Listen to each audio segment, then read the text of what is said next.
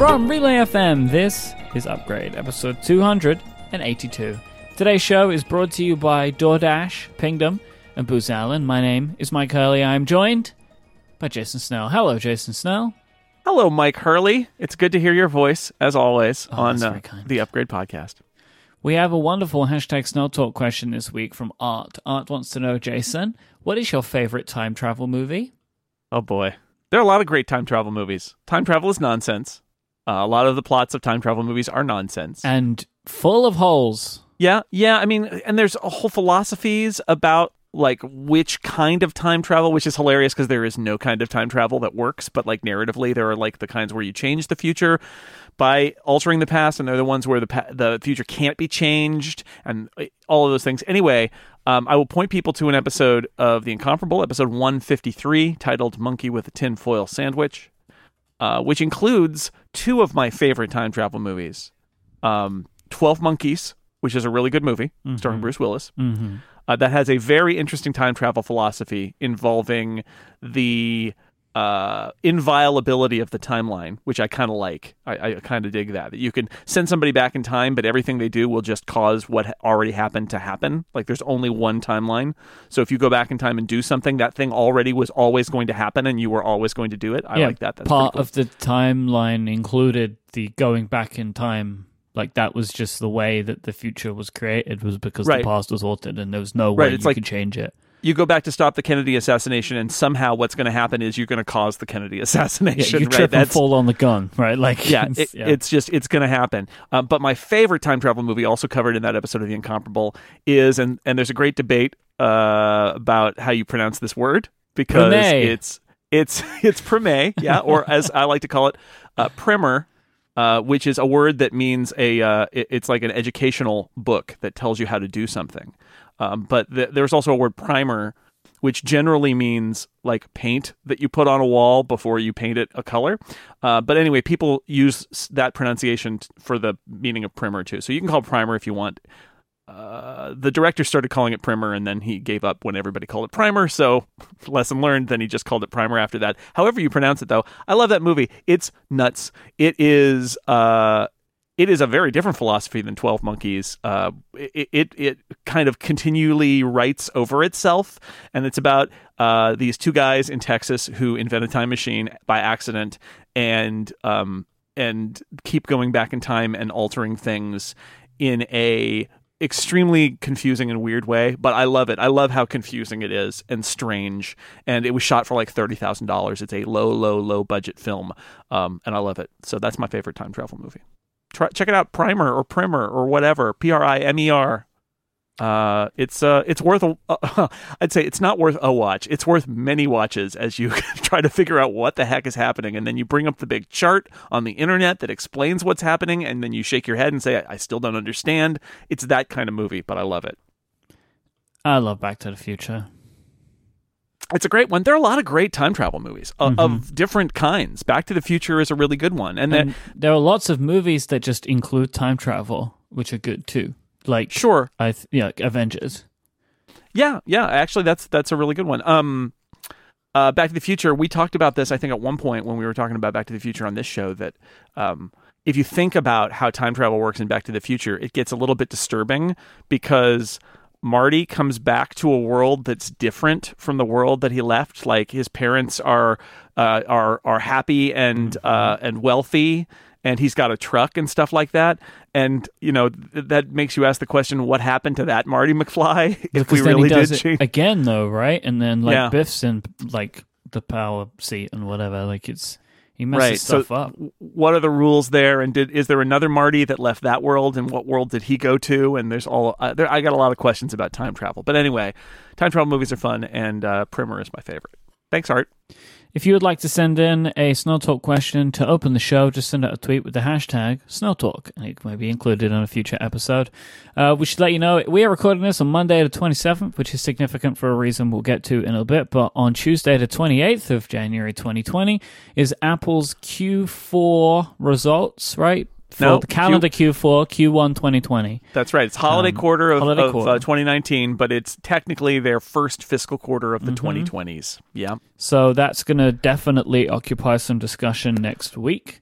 For sure. So you'll be able to see some charts on sixcolors.com, where there are currently even more charts, which is just you got a bit chart happy, didn't you, over the last couple of weeks, I think. I don't want to commit to it, but I'm kind of trying to do a chart every week. That's kind of what I'm trying to do, is have fun with charts every week. We'll see how long I stick with it. Charts? Till I run out of charts, but I wanted to challenge myself with some recurring bits, so I'm going to try to do a chart of the week. And so I made some charts. I started with some financial charts. There are other charts too that I might make, but I kept. And what's funny is every time I write an article about a chart, in the article I end up looking up something that gives me a note for a future chart. That's happened every time now. That I've done it 3 times, and every time I've come out of it with a note for another chart that was the next chart.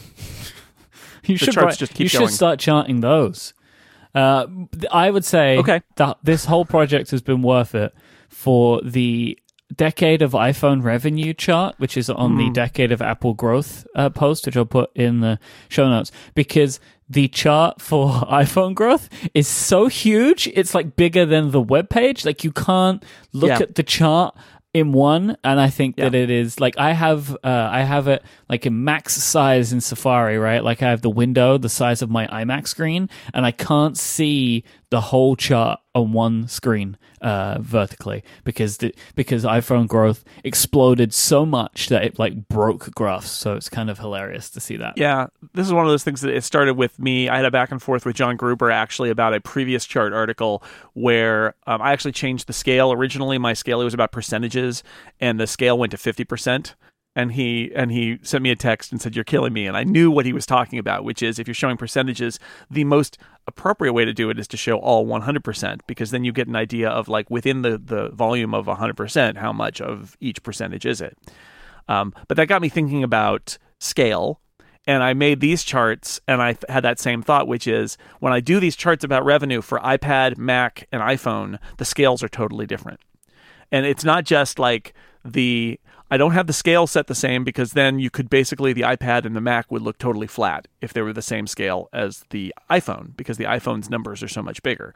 So I make them a different scale. And I thought, well, how could I express this? And the answer was I made a version of the iPhone chart where the scale was the same as the iPad and the Mac charts. And as a result, because iPhone revenue is so much more than those, it's this incredibly, laughably tall chart. But it expresses exactly what I wanted it to, which is you may misunderstand when looking at charts just how much bigger the iPhone is than the other parts of Apple's product line by a lot, and the growth that it had over the course of the last decade.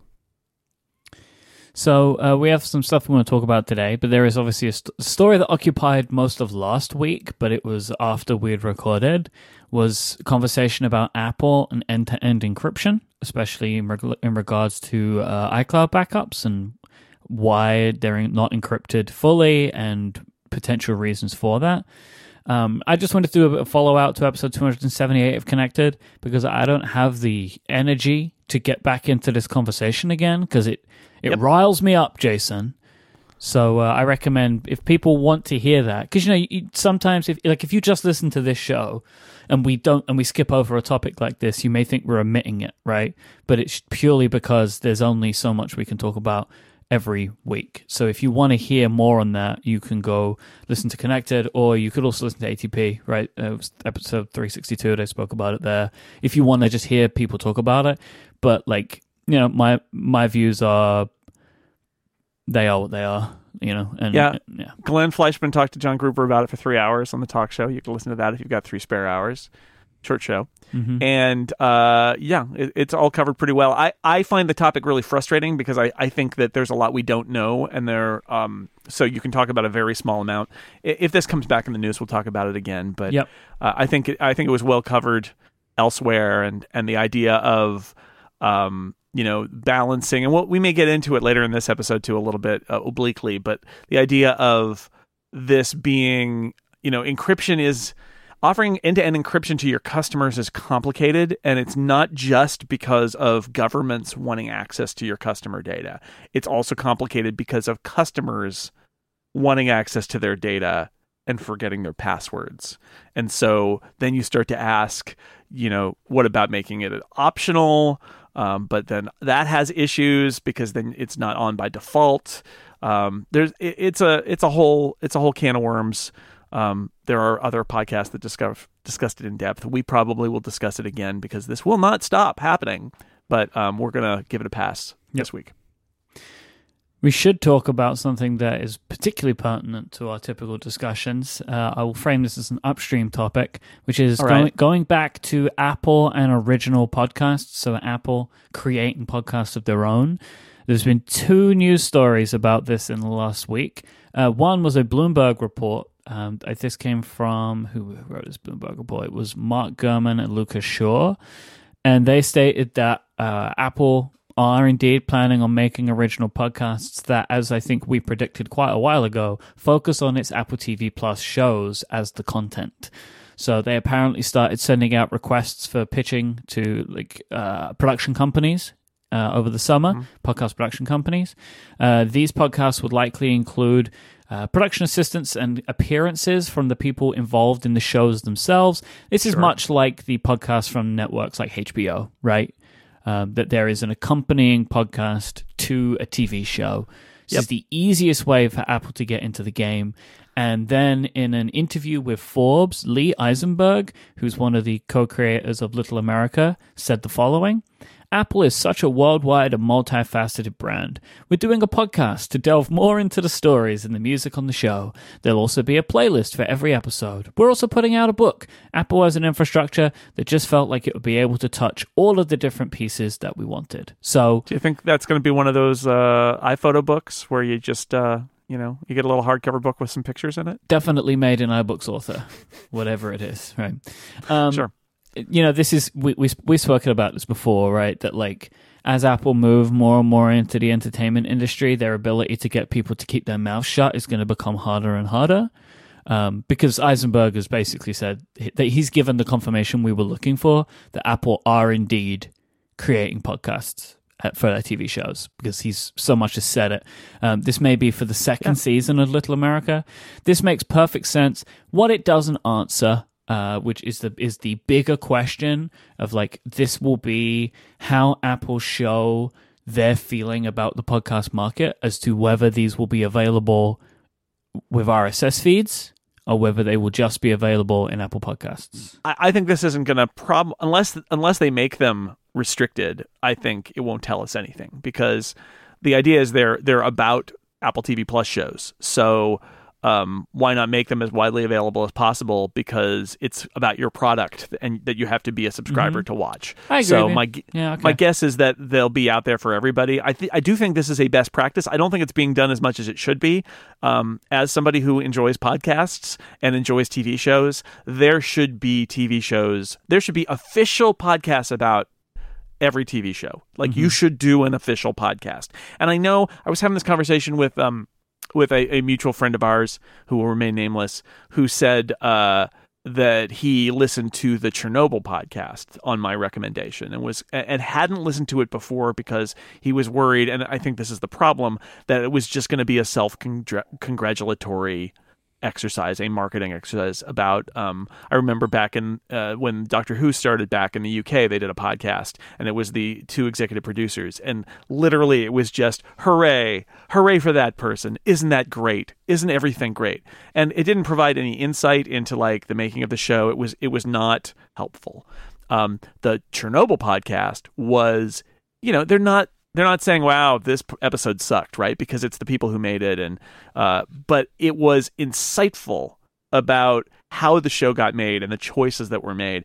And the Good Place podcast is a little bit like that. Again, nobody's slagging anybody off and saying this is a terrible episode or that actor is a jerk. That's not going to happen on an official podcast.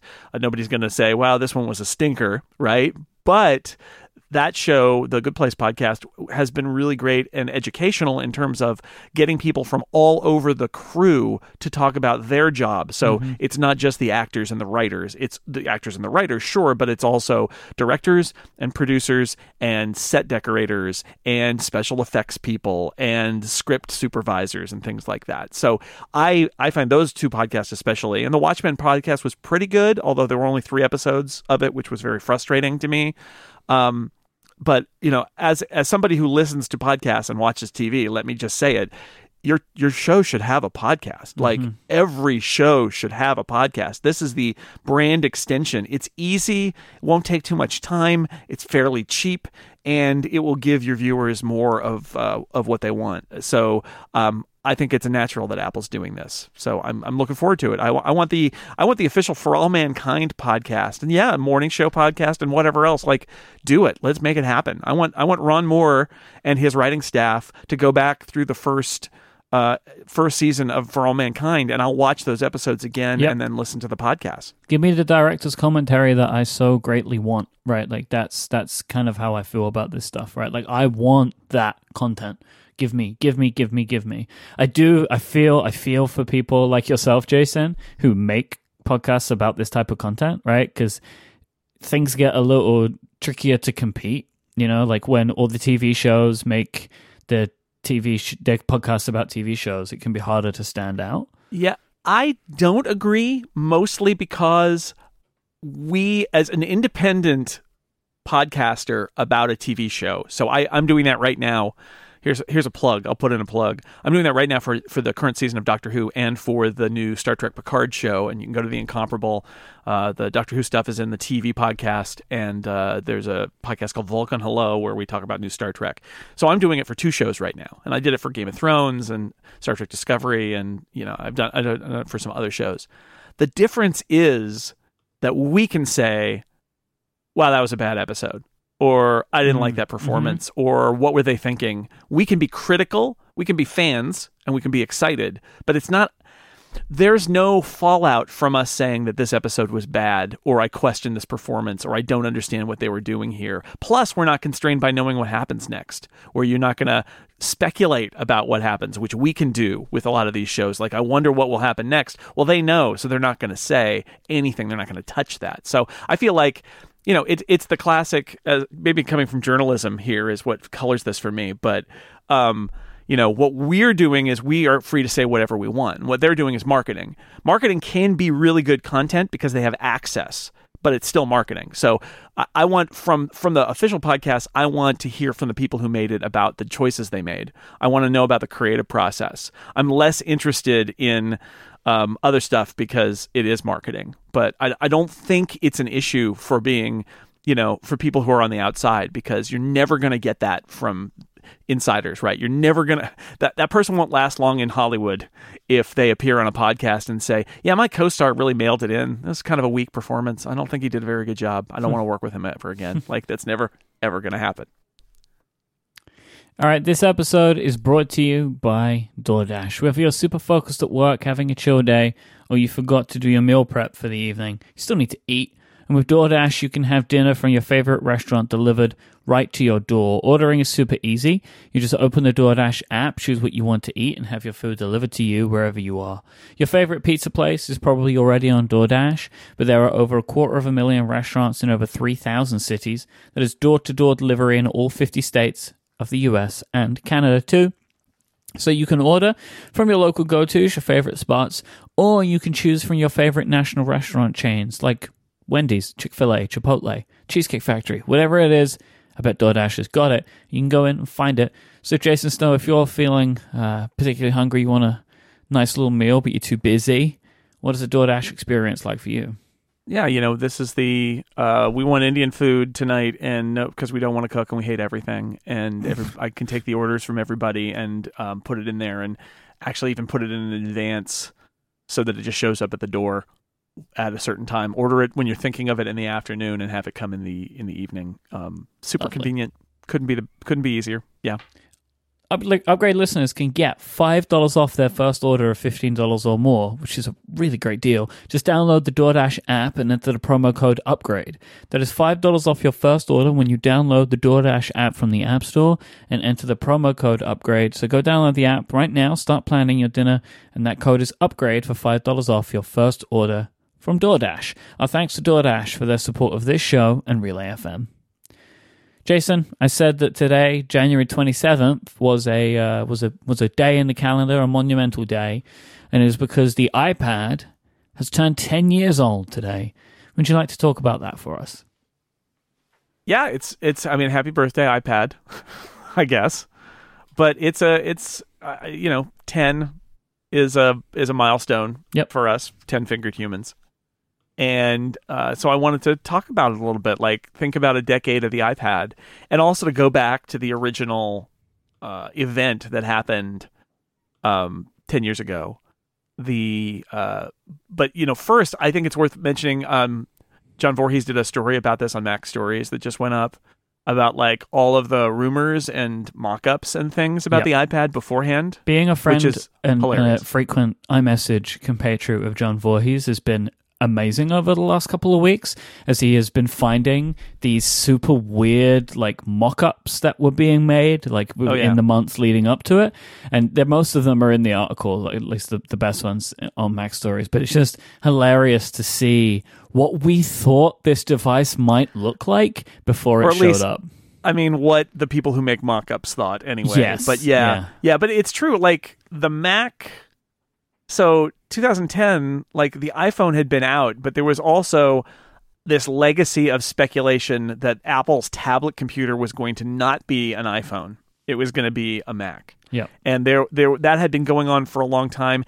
And it sounds like, they were working on something like that inside Apple, and it was just, it never really worked. We also now know that the iPad actually was in process before the iPhone and was impractical enough that they decided to go with the little phone first, and then come back to the bigger device. Do you remember the mod book?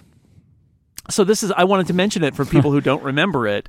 Not only were people really intrigued by the idea of a tablet computer, because there had been tablet PCs. Microsoft had been making Windows and all the PC licensees with tablet PCs for a while. They weren't very good. They were actually kind of a failed category. If you look at my original iPad review, I say, this is a failed category that it's coming into. But there was a company that was making the mod book. It was a MacBook. It was one of the polycarbonate MacBooks, like the white MacBook. And they basically bought one and tore it apart and then put it back together with a touchscreen. And so it was like thick, but it was one slab, and it was a touchscreen. And the idea was, this is your touchscreen Mac. This is your Mac tablet, which is funny because there has never been a Mac tablet. It is not a thing because the iPad happened instead. But there was definitely in that era, the Mac people had been agitating for an Apple tablet that was based on OS X, and a lot of the mock-ups picked that up, right? And they are showing, not a big iPhone, but a big, thick mod book like Mac OS X thing. Mm-hmm. You can still get them. Modbook is still around. Their website makes it seem like it has never changed, especially when they talk about the fact that you can put FireWire 800 on this thing, but you can still order from them a product. Like, I'm looking at their ordering form now, like you can get an i7, bunch of RAM, they will still make these things if you want one. Oh, it has Touch Bar now. Isn't it wild? So they move the parts around and then put it in a new case. Yeah, so this is the thing. So anyway, at the time, that was what a lot of people were thinking. Also, the rumors. There's in the keynote, Steve Jobs even puts up a thing from the Wall Street Journal that says it's the most anticipated tablet since the one that had commandments written on it. And it's true. The speculation was enormous. And the big bit of speculation that I remember is us arguing about the price. Oh, and price, yes. And I would say that the most common price prediction was $9.99. But and they were arguing, it's like, no, it's gonna be $7.99. I don't think anybody, and certainly not very many people, predicted the real price, which was $4.99. And you can see in that video of the keynote that Jobs knows it, right? He knows that everybody is over speculated about the price. And you could spec it up, right? You could put it in cellular and more storage and it would be more expensive. But the base model Wi-Fi was $4.99. And he actually put up $9.99 in the slide and then has the $4.99 slam down and replace it. Yeah. Because and that was a huge deal, right? Because Apple was saying we have this incredibly hot new thing, and it's and it's the future of computing or whatever, and it's $4.99. That was and they optimized for that. Like in the stories go that they designed it to hit $4.99, and they made it. They didn't want this product to be more than $500 as a base. It is super hard to to understate how much of a surprise that price was. Like, at the time, nobody expected less than 1,000. Like, realistically. That was like, people were like, oh, if they can hit $999, like, that's going to be great. But like $499 for this product was incredible. No matter what it was going to be, right? Like, because it could have ended up being something way worse than what it was for $500, But for Apple to release this product, which was believed to be like their next big thing, for $500 was a huge surprise. I mean, it was basically the price of an iPhone, right? Like if you bought one, but nobody was buying them. We were all getting them on contracts then. It was a very different time. The iPhone was, I think, more expensive than this, but you didn't buy them outright. You just bought them on contract. But yeah. So the idea of getting a much bigger tablet product from them was wild. Also, I think we were calling them slates, right? Like that was the thing then, more than tablet as well. It's even worse than that, Mike. It's worse than that. Tablet PCs was a thing for Microsoft, right? Yeah. And Bill Gates tried to make tablet PCs happen for a long time. Yeah. HP had one. I remember used to do all these presentations with them. Yeah, we just had it come up in the chat room where people were like, Bill Gates was right for some definition of right, which is exactly right. Like Bill Gates was like, I'm a believer in this, but the stuff that they shipped was rejected by the market largely because it wasn't good. It wasn't ready. It was not acceptable. But that was tablets. And so tablets was the category. Slate only became a thing, and this is hilarious, because there was a rumor in late 2009 that Apple's product was going to be called the iSlate. And there were other rumors about what it was going to be called, iTablet. I'm not sure if iPad was out there, but like the iSlate was the rumor that everybody kind of jumped on and said, well, this must be it. And this is where CES comes into the story because, of course, this is January 27th as we record this. So late January, CES had already happened. Well, those rascals at the Consumer Electronics Show who, show you products that don't exist and stuff like that are also quick to jump on a trend. And they wanted to preempt Apple. So all of these products get shown at CES in 2010 before the iPad is announced. And they are all called slates. They're referred to as being in the slate market. This is a new slate we're going to create. And it's all because of this rumor that Apple's thing is going to be called the iSlate, which it wasn't. So that's where slates come from. Slates was an attempt to jump on Apple, and they failed. Also, I'll point out the iPad name was widely mocked as a ridiculous name. Yes. It's fine. Right? Like in the end, this shows you why, as a marketer, sometimes you just need to ignore the fact that there are going to be some wags who mock you a little bit if you think you've got a good name, because it settled down very quickly and the iPad is fine. And it's just, that's what it is. And it's not a big deal. It's like one of those things with all names. Eventually, the name of the thing just becomes the thing. And there's no more association to it other than what it is, right? Like, you can have a name which seems funny for a little bit, but then eventually everybody forgets why it's funny, and it's just, well, it's the iPad. Like, iPad becomes a word of its own, right? So then its associations wear away. But yeah, people didn't like the name. The name was, iPad is clunky when you think of it in the abstract, But now we're so used to it, it feels like the perfect name.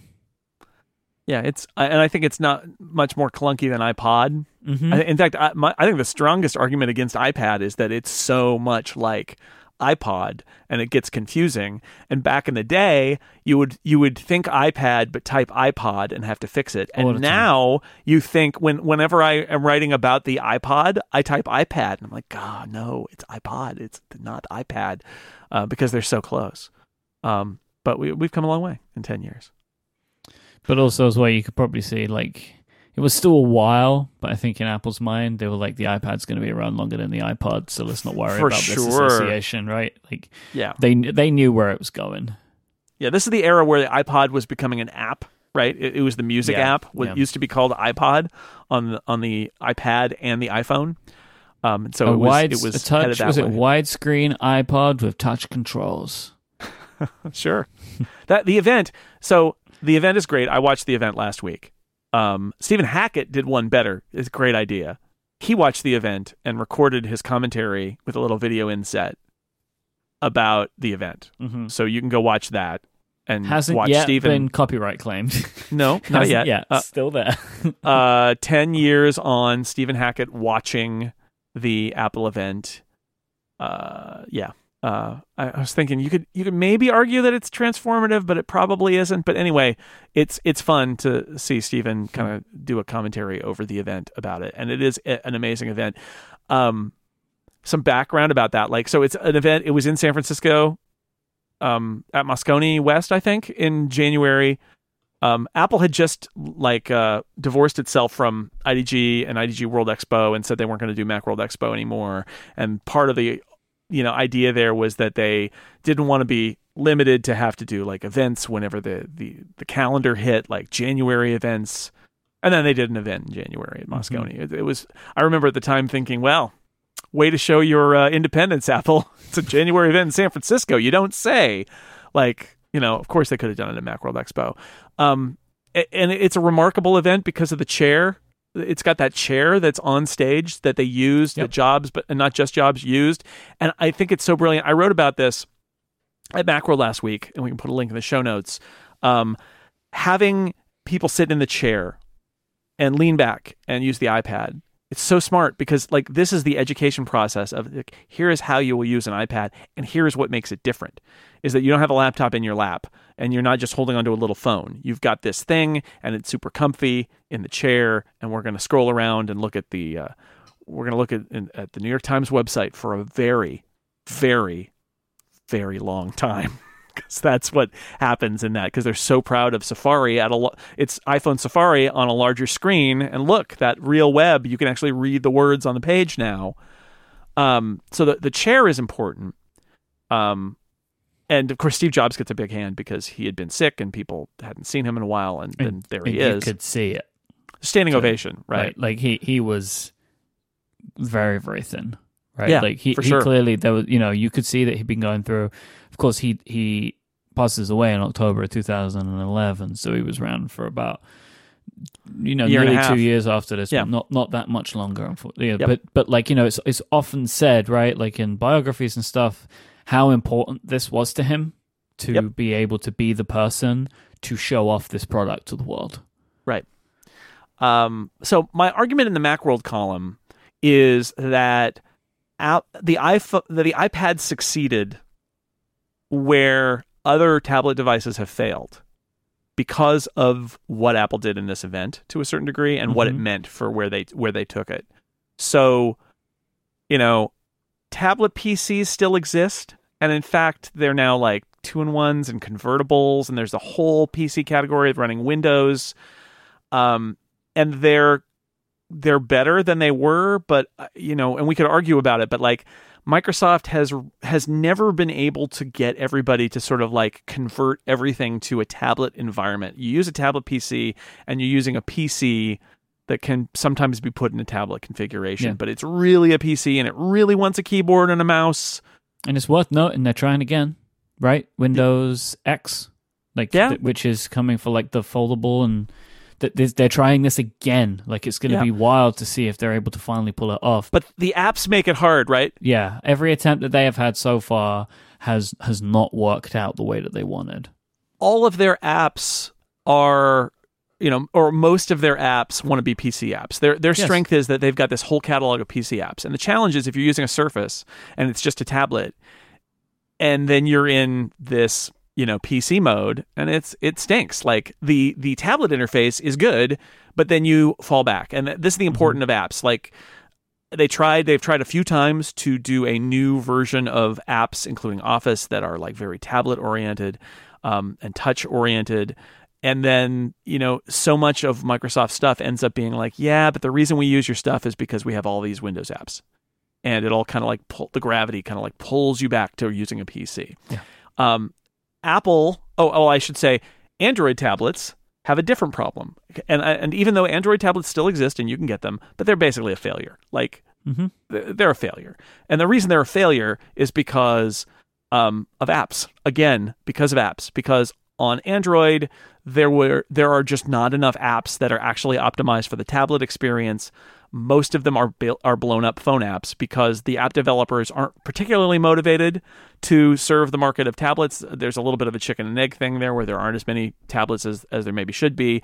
And there's so many Android phones, and the Android developers are really focused on the phone apps more than anything else. And so Android tablets have also not done particularly well. And then there's the iPad, which has done well. And it's because of the apps. And it's visible on day one in this presentation, why that is. Modern history shows that it's kind of strange that Android phones succeeded, because every other category, so watches, right? So smartwatches, tablets, like Apple has dominated them to the point that really there's only one company making truly successful products, right, in those fields, right? Like if you want a smartwatch, the Apple Watch is so much better than the competition. Same for tablets. So it's kind of funny, really, when you think about it, that like there was the ability for other companies to make compelling and excellent smartphones that are popular when all of the other consumer technology products made by Apple and by the same companies making the smartphones that are succeeding are not working. It's kind of weird, right? Yeah, well, I mean, the smartphone one is the big one. And, to Google's credit, like they got Android out there and they got the partners. They used the Microsoft model of third-party hardware developers, and they did the core stuff, and they built up their app platform. But it's like they tried the exact same thing with Google Wear and tablet versions of Android, and it hasn't worked. I think the answer is it's partially the quality of the platform, but it's partially the weight of the size of the category. That smartphones, and I'm going to get to this about the iPhone in a second, or the iPad in a second, but like Android phones, like that's a gold rush. You want to be on Android because there's so many Android phones, and if you can make money, which is harder to make money on Android, but you can make money on Android as an app developer in volume because the sheer volume of it. And Android Wear, there is a chicken and egg problem there, and it's like people didn't really go as well as people thought it might. And, maybe there were development issues, but it's also like, I feel like on the Android side, there's so much of like, well, let's see, I could do that, or I could just do the phone where I'm going to make a lot of money because there's so many people who have Android phones. I think maybe that's part of it. All right. So the three different things that they did about apps in my thesis about the iPad succeeding where other products failed and dominating kind of the mind share of what a tablet device is. It's an iPad. That's the answer. It's all in that presentation. So it's three things they did. First, they showed the built-in apps, which, it's like, how is this a little bit different? How is this device different from an iPhone is basically the lesson that's being given there. Look at these iPhone apps. How is it different but familiar, right? That was the key. Yeah. It's like, look at all these iPhone apps. Oh, they're different because they're on a big screen and that you can do more with them. And this is why there's so much Safari and so much New York Times and why Steve Jobs is just going, let's go to the National Geographic website and let's look in Mail and all that. It's to say, hey, it's even when it is just a big iPhone, you guys know the iPhone, you like the iPhone, right? Well, it's way better if you can have a sidebar with your list of messages and then tap on one and then see it on the right. Or it's better to see a web page full size instead of in a little tiny phone window. And so that was like step one, was iPhone apps are better on the iPad because they stretch to fit and they change to take advantage of the space. That was like message number one for Jobs, which is super important, I think. So number two is the third-party apps. And this is something that I had forgotten just how hard they hit this. This is like bringing out Scott Forstall to talk about iPad app development. And the way they do it is really funny too. It's like, hey, it'll run iPhone apps. And they spend some time on that. It's like, look, I got an iPhone app. Oh, it's little. I'm going to press this little button and now it's going to be big. It's still an iPhone app, but look at it. And I remember at the time thinking, and just afterward thinking, well, this will get better, right? Apple will make the iPhone app, emulation on the iPad a little bit better over time, right? Nope. Never touched it. Never touched it. Well, and this is part of their message. See, but it looks exactly the same. You run an iPhone app today, you can make it 2 times bigger. It looks like crap, and it runs. Like they never change that. It's like Steve Jobs reaching out of the past and saying, if you want to use just an iPhone app, it's going to suck. Okay, like get a better app. Get a developer who cares about the iPad. In a way that is almost like un-Apple-like, right? Where they're like, no, we're just not necessarily going to make this bad, but we are not going to do anything to make this better. Right, because we want to force our developers to have a bad experience on the iPad and inflict a bad experience on their customers in order to force them to do an iPad version of their app. That is absolutely part of the message. So he talks about that for a while, and it's like, hey, and I think the sense there is that some other companies might say, good news, we have this emulation thing, this phone mode for these apps. And Apple instead is like swerving, where they're like, hey, we've got this thing. It sucks. So here's what you want to do. We've got 3 months until we ship this thing, developers. And so the SDK for this, the software development kit for this, for third-party app developers, is available now. So you've got 3 months to turn all your iPhone apps into iPad apps and be there on day one of the iPad.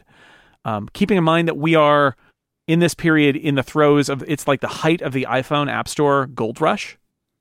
So everybody is like, oh, new Apple product, apps make a lot of money. I want to be there on day one for the iPad. And Forstall says, like, if you are using an iPad and you go to the App Store, you can find iPhone apps, but we're not going to show them to you, which is still the case today. Like, you can get to them, but developers, if you just having an iPhone app in the App Store is not going to get you on the iPad at launch. They won't even see you in any of the pages unless they look for you. Yep. Right, which is like, how much clearer could this message be? But so you're a second class app on this new platform. We're giving you 3 months to fix that, and everybody's already hyped up with those, like, I became a millionaire because I wrote a fart app kind of things that are going on.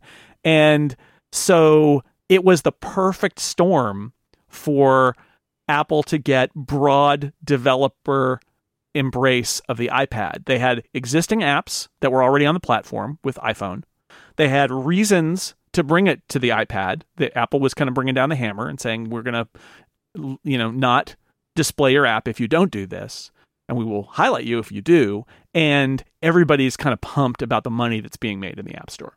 And you put those things together, and there were 2 months later, there were a lot of iPad apps on day one. Lots and lots. And I think one of the things for that is, like, you saying, like, the stories. The stories were because when the App Store launched, there wasn't a lot of apps. There weren't like a million apps. There were some, but there were enough that it was still pretty normal for people to look through the App Store and just browse everything and buy what they wanted, right? Like, I think, anybody that was around then in like 2008, or I think it was 2008, that's what we did, right? If I look at my first apps, I have like a French translation app. It's just like, I don't know why I bought that, right? but people were just buying stuff because it was available. And I think that the promise of that again was incredibly enticing to people, right? Like, the App Store is launching again. This device will be popular. if we make an app and get it in the App Store, we might make millions in one day because people are looking for new apps, which is why when the iPad App Store launched, we were full of apps that were like something HD. Do you remember that was the naming convention for apps was like Flight Control HD and like Evernote HD. You know, like that was like the kind of the naming du jour for like iPad versions of applications. Because you got to remember as well, there were no universal apps at this point, right? This was just like you had an iPad app and you had an iPhone app, and they were separate. Oh, you're right. It wasn't even universal, was it? So you made a brand new another app, build. Yeah. And the great thing about it was you, as a developer, were able to charge your customer again. And when does that happen, right? Like, so. Yep. It's pretty good. But there was another part, right? It wasn't just the third-party apps. Okay, Apple kind of put their money where their mouth was. Yeah, so this is the thing that I remember at the time thinking, wow, this is a big move, and it's a surprising move, because that could have been enough, right? Mm-hmm. Like, hey, this is a great platform. It's got built-in apps that we're doing that are great, that are made better on the iPad than they are on the iPhone by adjusting them. And you could do that too, developer, and make money. That's not where they stopped. They went and put another stake in the ground that still is having an effect to this day. Apple has been remarkably consistent. This is not one of those things sort of like with the Apple Watch where they like threw a bunch of stuff against the wall and then sort of figured out what the Apple Watch was. The iPad, from day one, anybody who tells you, oh, well, the iPad was a content consumption device and then Apple pivoted and tried to make it into a work tool and did the iPad Pro and added keyboards and stuff like that. But that was a change. It was not a change. On day one, on announced day, Apple announced full iWork apps for the iPad. They rolled out, they said, we're going to do iWork apps, numbers, pages, Keynote. And they demoed them. And this is the message that was, I think, really important to send up front, which was this is not just a big iPhone. The size doesn't just give you a broader canvas. It allows you to do more. And this is the part of the demo where Apple's starting to shift a little bit and say, this is a laptop competitor. Like, there are things you can do on a laptop that this thing can do. Like, don't think of this as a big iPhone because it has a spreadsheet and it has a word processor and it has a presentation program. Think of this as an alternative to a laptop, and that you can, use it to do real work, as we still say. But it was there from day one. And there was even, and everybody, including me, forgets, there was even a keyboard accessory on day one, because Apple announced that they were shipping this thing that was the keyboard dock. Now, it didn't last. They didn't do another one. They only did that first one. But there was a keyboard dock that was literally an Apple keyboard with attached to a stand with a dock connector on it, and you put the iPad in vertical, in portrait orientation. And Jobs actually makes a joke about, like, you can type War and Peace on it or something. I don't think he loved that accessory very much. I think he didn't like the idea necessarily of the iPad being a writing tool at a desk, because he liked it in his hands. But whoever was making these decisions, like, there it is. Like, it's right there. So we have these arguments about, can you use the iPad to do real work, and who are these people? And I think it's funny that this was not a change in direction by Apple. This was part of the plan from the start. The message was there from the start, not just to users, but also to developers. And I remember talking at WWDC, I think maybe talking to the Omni Group that year, and how they had committed to basically bring all of their devices, or maybe it was even earlier than that, all of their apps to the iPad. And, that they were emboldened by what Apple did. They got the message, and other app developers got the message that, like, don't just think of this as a place for big iPhone apps. Think of this as a place for you to deploy apps that do the kinds of things you expect a computer to do. And I think that was really important to set that as a goal from the very start. And yeah, that original iPad was limited, but it was there from the start. That keyboard accessory is funny, but you look at it now, and it was just, you could put your iPad just attach it to a Magic Keyboard. They just put a dock connector on the end of a Magic Keyboard. Yeah, and a weight. It actually was really heavy because they wanted it to be like not slide around or flop or fall over. But because you'd be tapping on the screen, right? But was a needed accessory. You know, the idea of the creation versus consumption. You know, that was the phrase that. It became a meme in the end, really, but like that was the phrase for years. And I agree with you. Like, well, so what I would say on that is, I would say for most of the iPad's life up until 2015, it was mostly a consumption device for most people. But I agree with you that this was not what Apple wanted to put out into the world, right? It was a different thing when it got into the hands of consumers and the way that they used it. And it was a different thing when, like, you know, the market started to change around the iPad and sales started to decline, which I'm sure we're going to talk about in a little bit. But and then really, like, use cases changed and it became like this is an entertainment device, and that was that way for a while. But I agree clearly when it was being announced, when Apple was showing it off, that was not their intention. It was great for consumption, but as good for creation, right? That I think that was what they were trying to show. And this was what they wanted. They wanted the platform to go in that direction. This is also Apple declaring its intent. Like, we cared enough to build the iWork apps for this thing. And this is where this thing is going. Mm-hmm. And they weren't wrong, but you're right. It took a lot longer for it to get there. And, you know, they may have even known that up front, but it did allow them to set that course and probably start selling them into businesses, right? Because Apple to this day talks about how they have so many enterprise partners, very large corporations that are doing all these deployments using iPads. And I think it was a key part of the iPad's growth over the decade that we don't talk about when we think about consumer tech, but that Apple used it as a way in, along with the iPhone, a way into Fortune 500 companies with their tech, where the Mac maybe couldn't go because they had PCs. But with iPad and iPhone, they could get in there. And the iPad turned out to be a real success story. I mean, very rarely does a quarter go by where they don't mention the success with examples of iPad in Fortune 500 companies on that analyst call that they do after the results come out. Like, every time there's and they'll pick an industry and they'll be like, we have seen a great success in the shipping industry where iPad is being used, and it's always in there. So it's a huge part that doesn't get as much attention of what they're doing. And that's a result of Apple putting that stake in the ground too. All right, let's take a break and we can continue talking about the iPad at 10. Today's show is also brought to you by Pingdom. Look, our friends over at SolarWinds make a great product with Pingdom because it helps make websites run better. It makes them faster. Today's internet users expect fast, reliable web experiences. Our internet connections are not the problem anymore, right? Like, you don't have, typically when a website doesn't load, it's because there's something wrong going on the website. And no matter how good your content is, no matter how effective your marketing might be, people are going to leave if your website is loading too slowly. With real user monitoring from Pingdom, you can discover how website performance issues affect your visitors' experiences, so you can take action before your business is impacted. How your visitors experience your website differs depending on the browser they use, the device they use, the platform that they're on. You can identify how those people are experiencing your site so you can make informed optimizations to deliver great performance to those who matter most.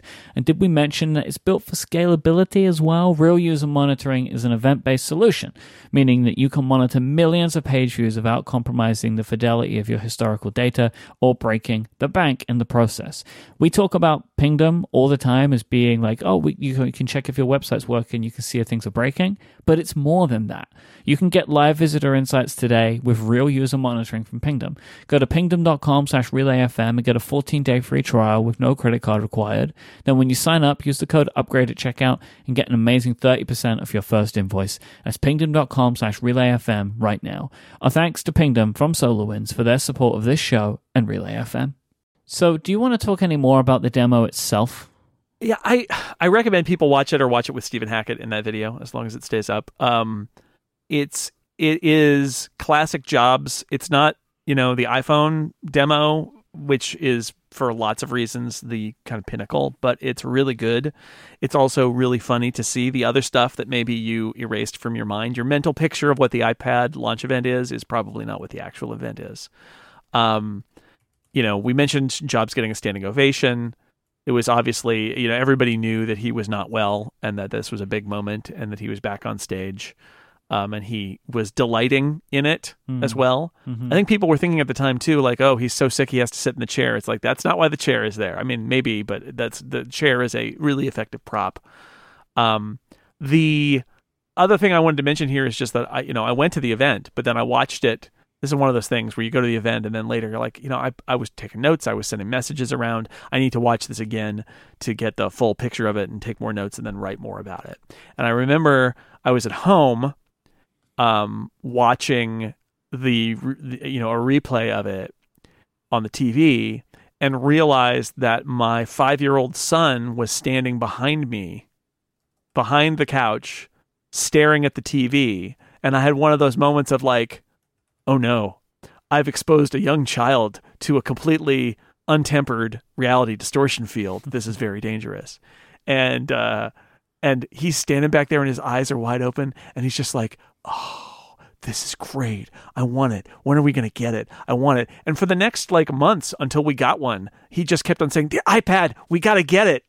Oh, it's man, amazing. that's so good. Just like a young mind exposed to the Steve Jobs selling points, and he was completely enthralled by it. It was amazing to watch, and I also felt a little bit bad because I was like, oh no, you're a kid who grows up in the 21st century in a house that basically doesn't even have commercials in it anymore on TV, and you just saw the iPad launch the best event. Commercials, the biggest Steve Jobs commercial. demo, the best commercial available. Yeah, sorry, kid. We should also mention, you touched on it briefly, mention the sales curve of the iPad. The iPad had a real interesting story, a really interesting life, because that initial surge of interest, they had a couple of years where they sold like $30 billion in iPads, $30 billion in iPads. And then it went down for, as we know, because we watched it fall. It kept going down and down and down and down. And we're like, where does it end? Where does the iPad hit? And everybody had theories about there's a buying cycle and there's a long buying cycle for the iPad. And there was initial interest and that was great, but it's not something that's sustainable in the long term. And it turns out the last few years it has stabilized as a business that is in the, $20 billion a year range. And it's the size of the Mac, more or less. And it is growing a bit. So, it's not the iPhone. Nothing is. But in 10 years, it has become as big a part of Apple's business as the Mac is. And keeping in mind the Mac sales are about as good as they've ever been.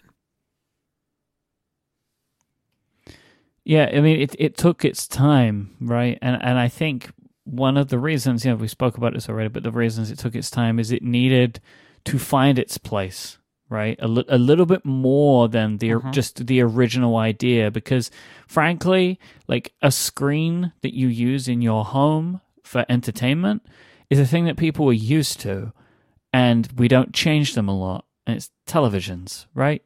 So the idea of this device, which is mainly used for entertainment in the home, it's probably not going to get upgraded that much. Or people bought it and realized that they didn't have a need for it. It took the iPad Pro to really, I think, show that there was something more and reinvigorate Apple as well into making the device more of what they thought it could ultimately become. And that's where we are today, right? iPadOS is just another example of showing that this product deserves even more attention, right? It deserves to be treated with the respect of the Mac. It deserves to be treated with the respect of the iPhone, as even the Apple Watch, funnily enough, as a platform deserving of its own, focused development from the platform holder. And that's kind of where we are today. But I think maybe it would have, back then in 2010, would have even maybe seemed to be more likely that would happen than it was in 2019. Yeah, I think if I'm surprised by anything, it's that the road has been longer. And I have some theories about why. I think some of it is consumer acceptance. I think people got this thing because it looked super cool and then realized that they were mostly just going to use it to like look at web pages and watch videos. Mm-hmm. And then that, and then they didn't need to buy a new one to do that. It just did that. So they didn't need to buy it and the sales go down. And then there's this sort of like upswing of using it for other things that has happened, and it's all kind of like come together. But part of it is on Apple.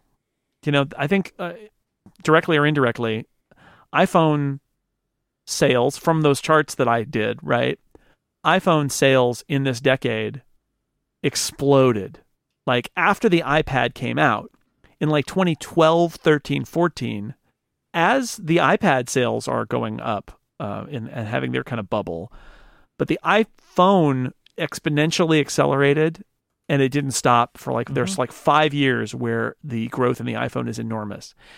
And I think, and I'm not I'm not someone who's inside Apple who can say for sure, but it sure looks to me like Apple looked at the explosive growth of the iPhone and said, we got to put our foot on the gas. Yeah. Like, we have to focus on the iPhone because look at what it's doing.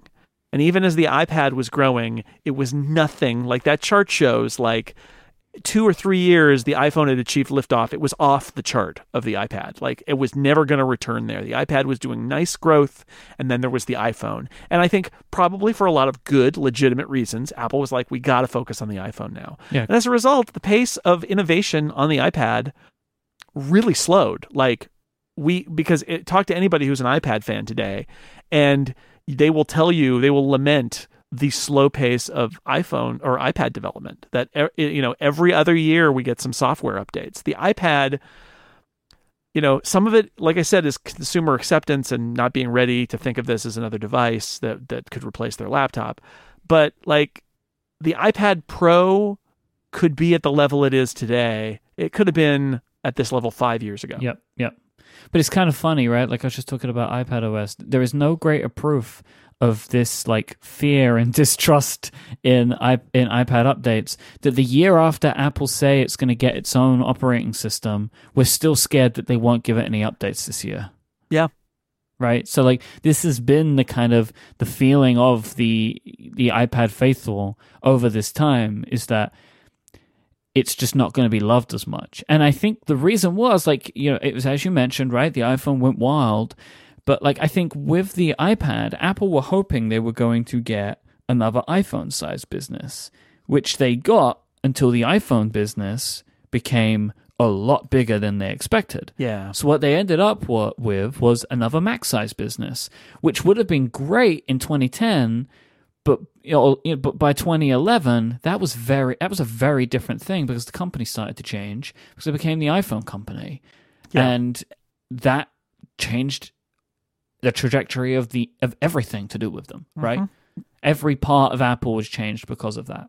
I think it's also the source of some of Apple's problems in the 2010s with both, we talk about all the Mac issues that they had. Yep. Like, it's very easy to say they took their eye off the ball when it came to their other products because of the iPhone. I think to a certain degree they did, but I think also to a certain degree you could argue they should have. The other ball in the room was so big, it pushed the other balls out of the room. Yeah, they couldn't keep their eye on the ball because the ball was too big. Yeah, the room was full of one giant ball, and then there were you couldn't even see the other balls. There was like 2 tennis balls and an earth ball, right? It's like, and how could you not? Your eye was literally stuck to the giant ball. Anyway, you couldn't see past the ball because the ball was too large. Yes. Anyway, Apple. That's our metaphor about Apple being a room with a giant ball in it. Enjoy. It could fit inside of the spaceship. There's a big hole in the middle. Yeah, you just put the ball in there. That's a carnival game. Put the ball in the Apple Park hole. And this is why I have to say it would be easy to be like, shame Apple on how you treated the Mac and the iPad during this decade. But it's like, they had a rocket ship with the iPhone and they needed to do it. And while I wish they had put more attention on the iPad especially was part of the iPhone and the iPhone operating system. And I'm sure it didn't get the love and attention that could have made it like an Apple that just had the iPad and the Mac during the decade of the 2010s could have lavished and would have lavished way more attention on both, and they would both be further along as platforms. Except they wouldn't be, because all of the money that came in because of the iPhone accumulated to Apple in some other ways, including making the app environment on the iPad more vibrant, and and having a halo effect where people love their iPhone and came to other Apple products. And so you can't pull that thread. Really, the iPhone needed to exist, but because it was so huge, which was good for Apple as a whole, I do think that the iPad story over its first decade was, at least, in the middle of the decade, was a missed opportunity. They have done better, and we're all hoping that they will do better in 2020. So we should wrap this up by talking a little bit bigger picture about the iPad in our lives. Does that where it fits today, 10 years later? Yeah, I think so. I had a real stop-start relationship with the iPad, where at first, I was absolutely blown away by the iPad. I spoke about this on I think it was in our draft, right? When we were last week, that the iPad, my excitement for the iPad started my career in podcasting, because I was so excited about this technology. I felt like I needed a place to talk about it. And so, 2010, April 2010, which is when the iPad came out, was when I started my podcasting career. Right. Because technology was getting to a point where it felt like it was changing again significantly in my lifetime. I felt like we were moving the iPhone, the iPad. This was new stuff. This was stuff that was being created, and I was watching it, right? And I could talk about it. Yeah. Rather than I came into the world where the Mac existed and where PCs existed, and they grew, and they were always a part of my life. But this touchscreen technology, this was new, and this was it for me, right? But then, kind of as time went on, I was off and on with the iPad for a while. It didn't do what I wanted. It couldn't do what my Mac could do. I believe it or not, Mike Hurley, big Mac fan, right? Has been a Mac user for 16 years, right? Big time, right? And over time, my interest kind of waned. The iPad mini really brought me back in for a while. I loved that iPad mini. Used to use it all the time, used it everywhere, right? It was just a great little device. And I would be off and on, right? An iPad would come out, 4 size 1, and it would be impressive in some way, like the iPad Air or whatever, right? I was like, oh, this is interesting. But then iOS 9, right, with the multitasking, I think it was 9. That was when it really kind of started to feel like, again, for me, I hadn't used an iPad in years, quite some time in that point, seriously. But it was like, oh, this is interesting.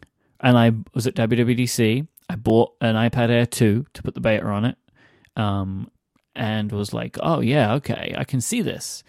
And so when the iPad Pro was introduced, I had been tinkering around with the iOS beta for long enough to feel like I could see how this could become, and it had started to become a more serious work device for me during that point, right? Just with the beta, just with Apple's apps, right? Notes, Safari, and Mail, I'd started to use the iPad Air 2 as a productivity device again, in a way that I hadn't really seriously done in quite a while. So when the iPad Pro came out, I was like, oh, all right, that's what I want, right? Yep. I didn't know, I couldn't see the forest from the trees, right? I know we were talking about it, there were rumors, but the idea of this, it was the keyboard, right? We knew, I think we knew the large iPad was coming, but it was the whole package. I don't think we could have foresaw that in the way that Apple showed it off. And then when I saw what they had, and I could see how I could compare it to what I was already doing with the iPad Air 2, right? It was like, yeah, I get this. Yeah, I think the magic for me about that iPad Pro launch, which was a year after I left IDG and started doing this, the iPad Pro launch, I had started to push the iPad. Mm-hmm. and I'll get to it in a minute because I'll talk about how my story here too. But I'd started to get it, like oh, let's use this more. And that was when the iPad Pro came out. I was like, okay, let's do this, right? Like I was kind of primed for it in a way, where I didn't like the iPad Pro didn't come out and I went, oh, yeah, we were very clearly on a similar trajectory then, and we were definitely. I'm sure you could go back in the history of this show and find the conversations, but like, sure, Federico was ahead of us, right, and was like had been in for a while, and then people like me and you would start like it really was iOS 9, right? Like, I think that again, if that was the one with it was iPad multitasking. Was one of these things that really was like, I can do a lot more with this than I can on an iPhone, right? Like that was what showed that it could be done, because the iPad was still a one app at a time experience. The difference being you had a larger software keyboard or maybe a third-party keyboard that you attached to it, right? And so it was, you could start to see with multitasking that this was a product that you could push, and it was powerful and it could handle it. So the iPad Pro was like, yes. So then when the iPad Pro came out, I bought it and then immediately replaced my laptop with it. So I was still using a laptop at that time, but when it came out, I just stopped using my MacBook Pro for anything I would use a MacBook Pro for, because the iPad Pro with the smart keyboard and the Apple Pencil just made complete sense for me in my life, and I have not looked back since. Like the iPad Pro is my favorite computer ever, right? Like, the current one that we have, because the iPad Pro keeps getting better and better, right? Like, I don't yearn for the 2015 iPad Pro the way that some people might yearn for like a MacBook Air, right? Like we're still very much in the world of like, this product continues to improve, so whatever is the current one is my favorite. But it just works for me. The iPad OS, iOS before it, right? Like, it works in a way that makes sense to my brain. I can make it sing the way that I want to, right? Like it works in ways that I can't really express, right? There are times where I know not only that I can get things done faster with a Mac in some areas, like I know the way in which to do it. It's not like I'm held back for a lack of understanding macOS, but it is just pure preference in hardware and operating system, where it's like, I just enjoy this more, and it is like the full package that I love.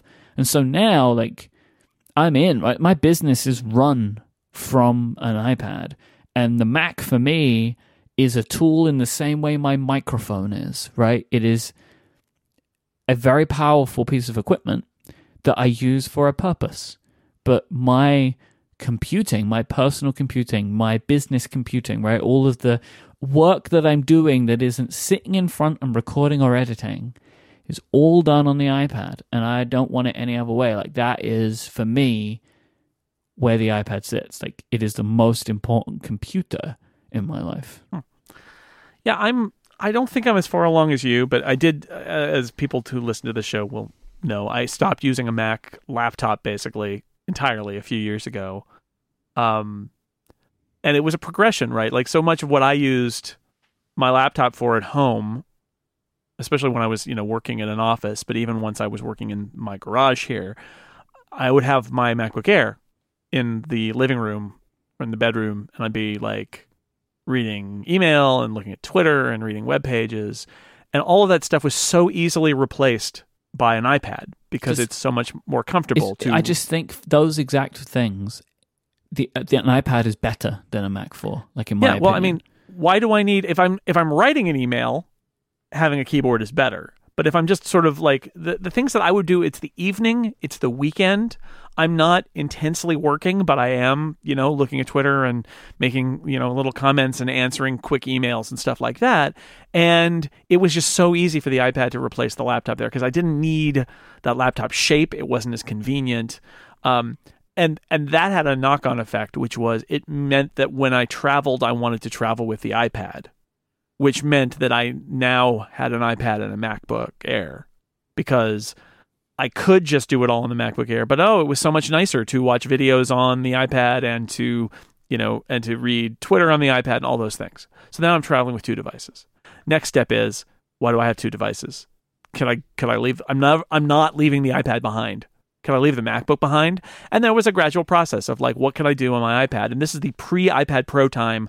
I have a very clear memory of sitting at my in-laws' kitchen table, writing an article for Macworld on that origami, in case origami thing where you'd snap in an Apple Bluetooth keyboard and then fold it back and put the iPad on it, and you got like a little like iPad case thing. The Studio Neat guys did their version of that with the Canvas. Canvas? Is that what it's called? Canopy. That's it. Whatever. The Canopy. And that was way before iPad Pro. That was, but I remember that was me on a trip pushing like, do I need to bring my laptop? Can I just use the iPad for this? And some of the stuff wasn't good enough. Some of the stuff wasn't ready, but it was me kind of pushing and exploring there. And then the iPad Pro comes along, and that helps a lot. And the smart keyboard and multitasking helped, and all of these things start to kind of like to roll to the point where, as we talked about on this podcast a lot, like other than recording some podcasts, which even then it's more possible now, like most of the reasons I would travel with a laptop just dropped away, and the iPad Pro was enough. And to the point where today I've been editing The Incomparable on the iPad using Ferrite since last summer. And this is not just when you're traveling. This is just always. We did our big clip show episode that I did on my Mac, and it was the first episode of The Incomparable I'd edited on my Mac since June. So and the reason why it's not like on a dare, I dared myself to do it. I did a little bit because I like Ferrite, and when I started using the Apple Pencil with Ferrite, I really enjoyed it, and I think it actually makes me a better editor. But also, I edit The Incomparable on the weekend, and even though I work at home now and I could edit it on the Friday, I kind of like, it sort of fits in my life as a Saturday morning, usually sometimes Sunday morning editing job that I do, and I wanted to do it in my house where my family is and not out closed up in the garage where I spent the week. And that was sort of a motivator to put it on the iPad, because the iPad is the thing that I use outside of my Mac at my desk. And that is sort of how the Mac has become defined to me. Similar to you, a little bit different, because I do work mostly at my desk during the day. I am writing.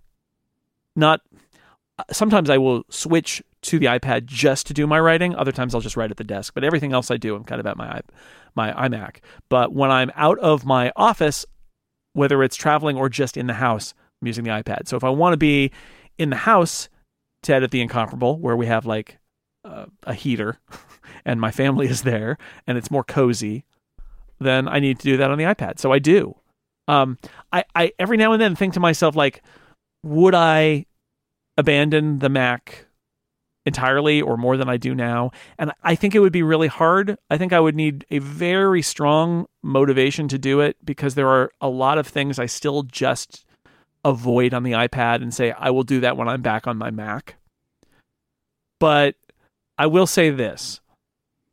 Dating from 1990, so the last 30 years, the only two computer platforms, I'm going to leave the smartphone out of it, that I have used, that I have embraced, and have gone deep into, are the Mac, because I bought my first Mac in 1990, and the iPad.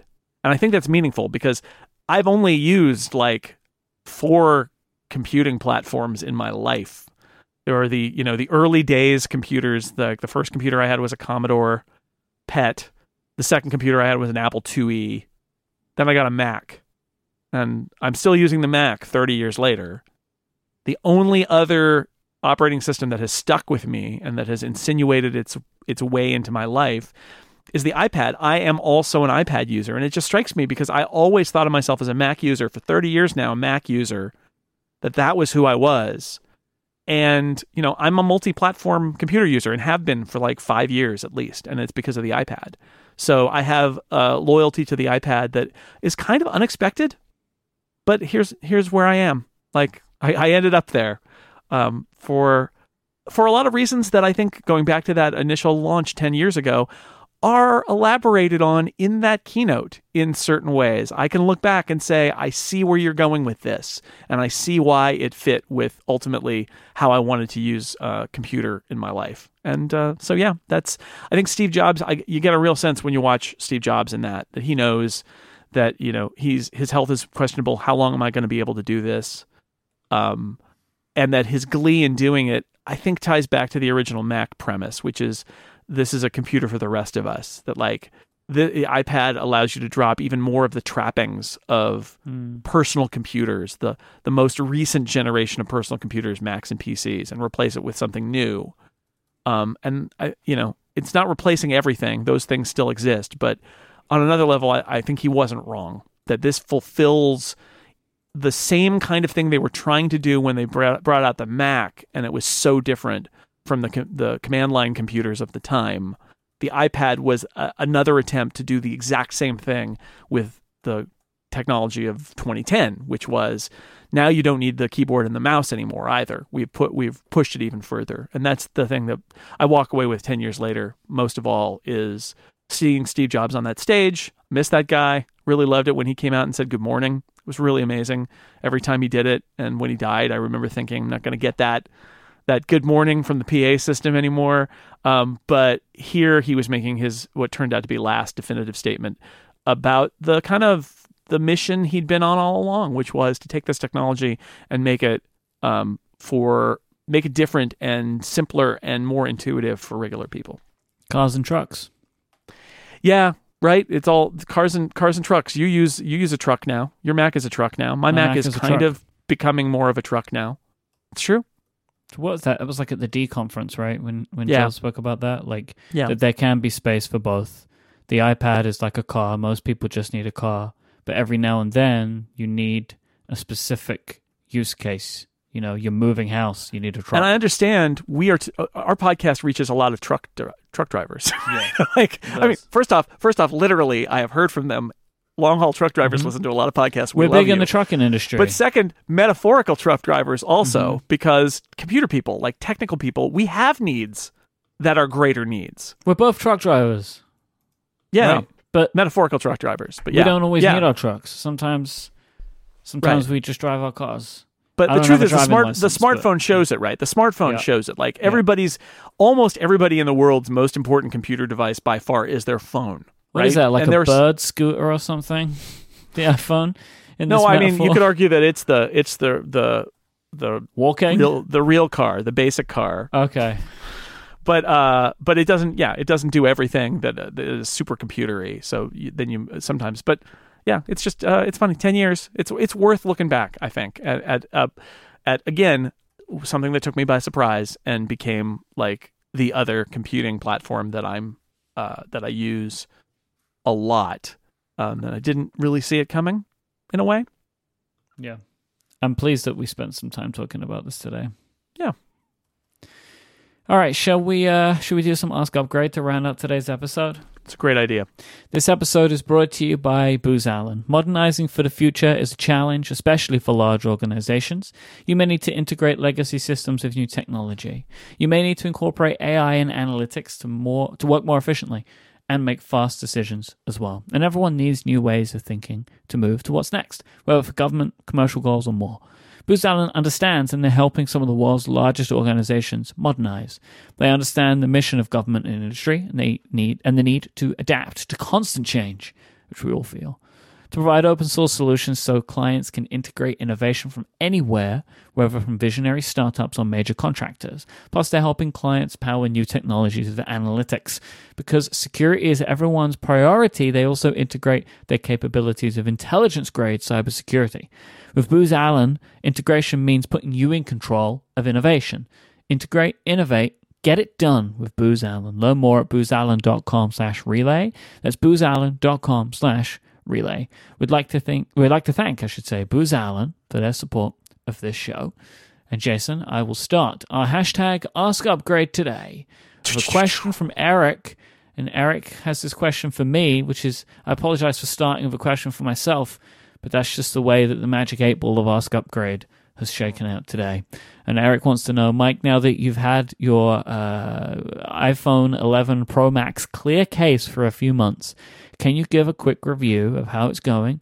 Has it yellowed yet? Are the buttons any easier to press? Let me just say I do not use this case anymore, but I do have a long experience with it. I have switched to one of the OtterBox pop socket cases because it's just cool to have a pop socket constantly attached to my phone, and the case is nice. But I actually ended up wanting to move away from the clear case. It didn't yellow. Honestly, I don't think it will. My mum had a clear case for her iPhone. What was the colored iPhone? 5C? Yeah. She had a clear case for that. I don't remember where we got it even. That was the one that Apple made a clear case for, right? Oh, I don't remember. You're testing my Apple I'm accessory really knowledge. Trying now. Like I'm really reaching back into history for that one. I'm not sure if they didn't make a clear case for that phone. What am I talking about? I don't think they made clear cases until recently. They made a clear case for the 10R.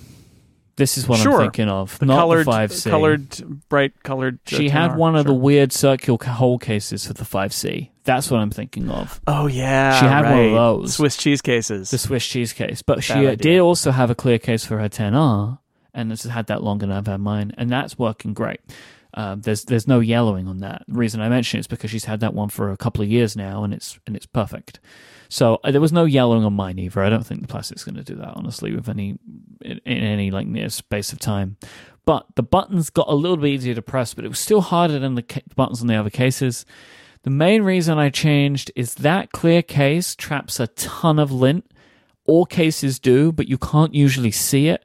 So there was always dust and particles in the case in places that I would basically have to take the phone out to clean it. But as soon as I put it back in 10 minutes, it's collecting more lint again. So, I like the idea of being able to see it. But then again, after a few months of owning the midnight green phone, I wasn't as excited about seeing the color all the time, right? So didn't mind about switching to a different color case. I have like a blue pop socket OtterBox case now, which I'm very happy with. I have a very quick answer to this question, which is my daughter has an iPhone 11, and she has the clear case for it because she wants to see the purple. And I asked her about it when we saw her last weekend, and she said she still likes it, and it's great. So there you go. Yeah, I mean, it's fine. I just didn't like the lint, but if that doesn't bother you, then go for it. Like it's cool to see the colors. She wants to see the purple, although it's funny because she doesn't see as much of the purple because she's got one of those stick-on wallets on the back. Oh, okay. So it's a compromise, right? Like she wants to see the color, and it's really nice, but then she has to cover some of it up because she carries her stuff. It's like that was a deal breaker. Like she used to have a bendy iPhone case, and she had her cards in it. And on this one, it's not. You can't really do that. So she got a thing that sticks on the back, and it wears off after a while. So like she's on her second one now, but and she seems to like it. I do wonder over time, as pretty as that purple phone is, if she might not be better off with like a case that's got a wallet built into it instead, but we'll see. Phil asks, what are your recommendations for password management? I'm currently using a password-protected Apple Note. Probably shouldn't tell people that, Phil, but now all the upgradians know. I feel like I should be using something more secure. Jason, what do you use? 1Password. Yeah.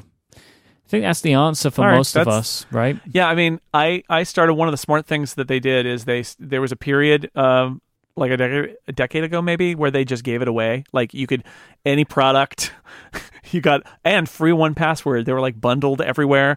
But the smart thing is it got people using it, and then as they did updates, they converted those people into paying customers. And I started using it back then.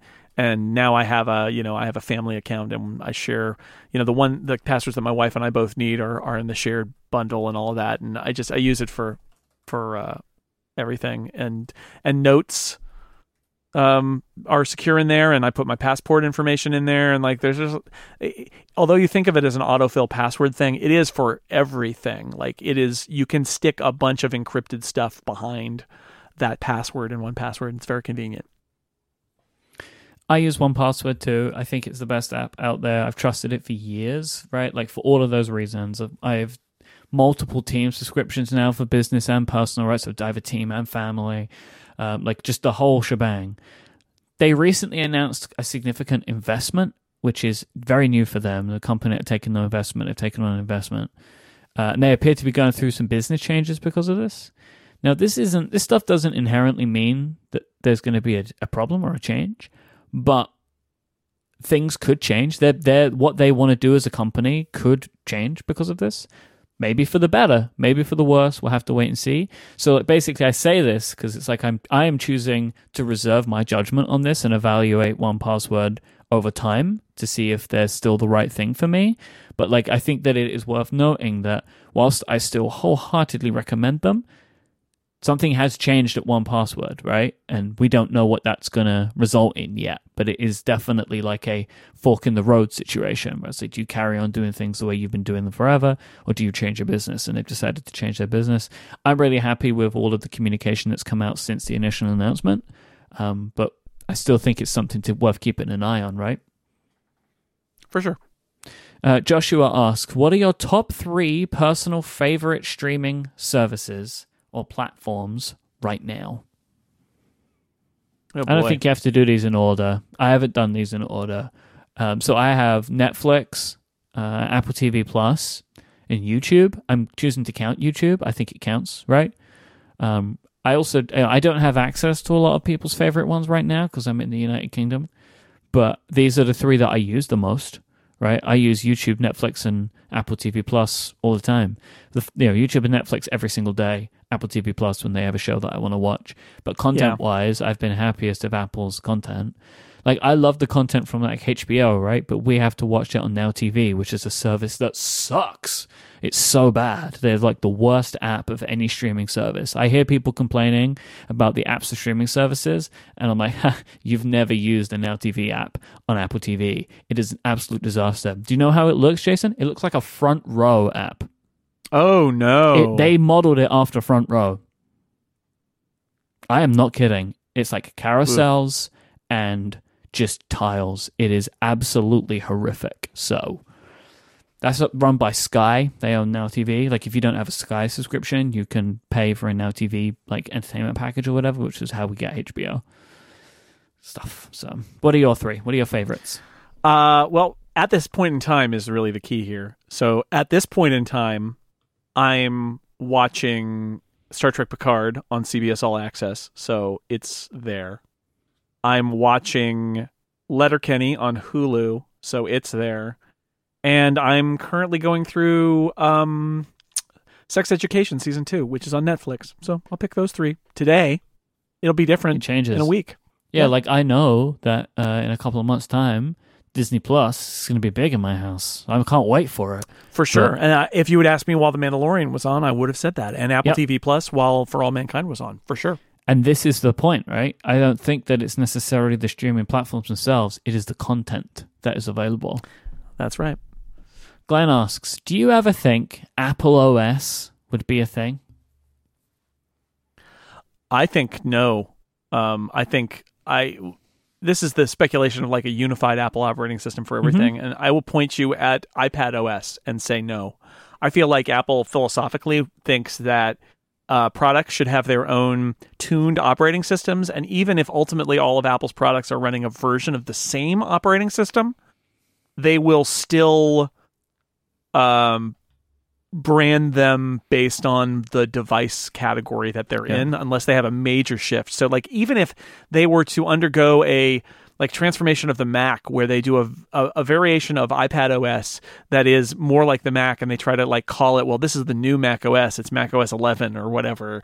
I don't think they would call it Apple OS. I think they'd still call it Mac OS, even if it wasn't the Mac anymore.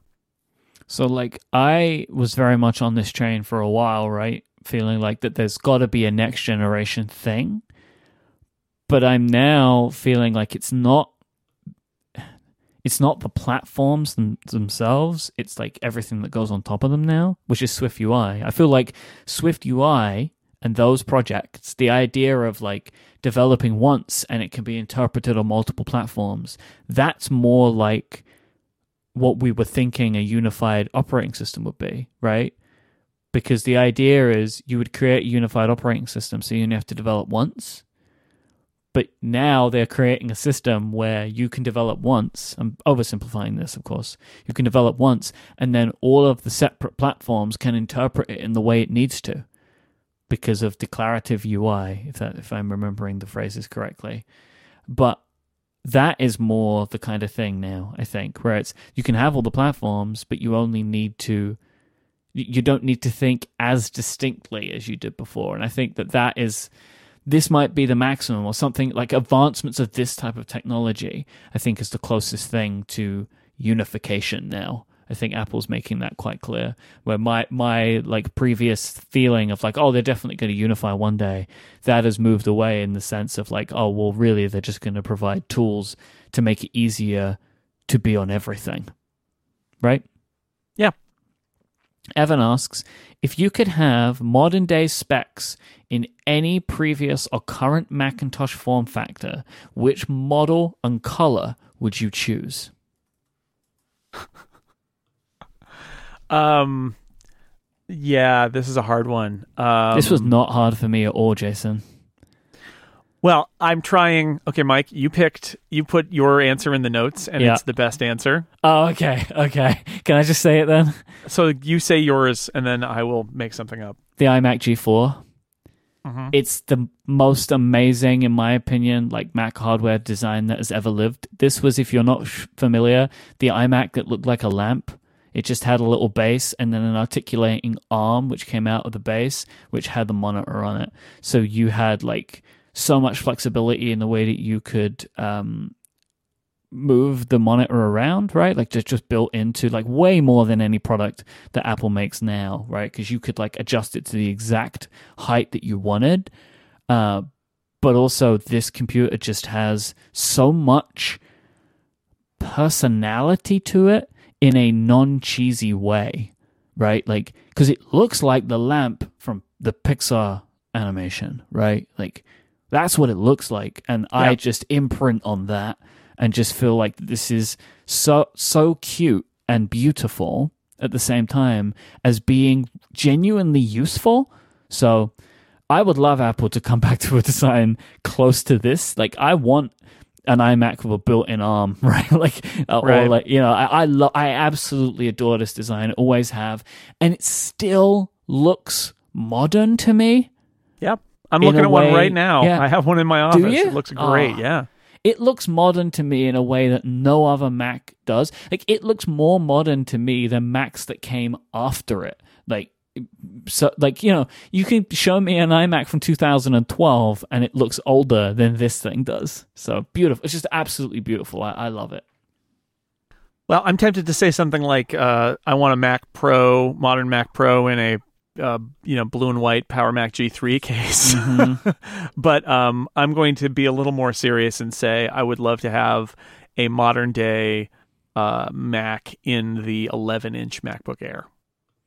Like, I want a Retina screen and I want modern processors in the 11-inch Air. Because when I use a Mac laptop, that is the laptop I use. I love it. It's small. The MacBook was close to it, but of course it's been discontinued now.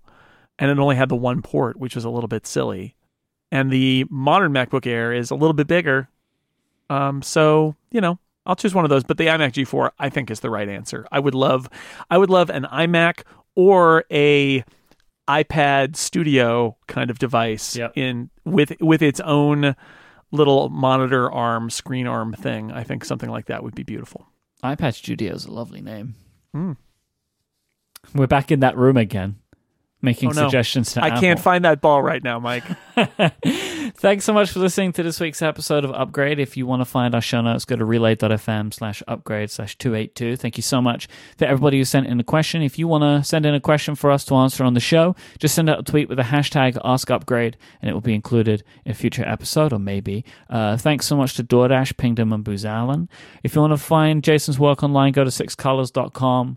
You should follow the Six Colors event Twitter account, right, for information following along with the Dan will do a blow-by-blow probably of the analyst call. So that's always a good one to have. Some charts there. It is low volume Twitter account that is high volume at certain times, which I love for that reason, right? Like when that account is fired up, you're going to see a lot of tweets from it, but then it's quiet, waiting, always sitting and waiting for a big event. But it's also really good for grabbing little quotes. So thank you to Dan for doing that. And you'll be making charts, won't you? Like a big chart boy over at sixcolors.com. More charts this week than ever. Yeah. Woo! Charts. You can find Jason online. He's at JasonL. I am at iMike. And we'll be back next time. Until then, say goodbye, Jason Snell. Goodbye, Mike Hurley.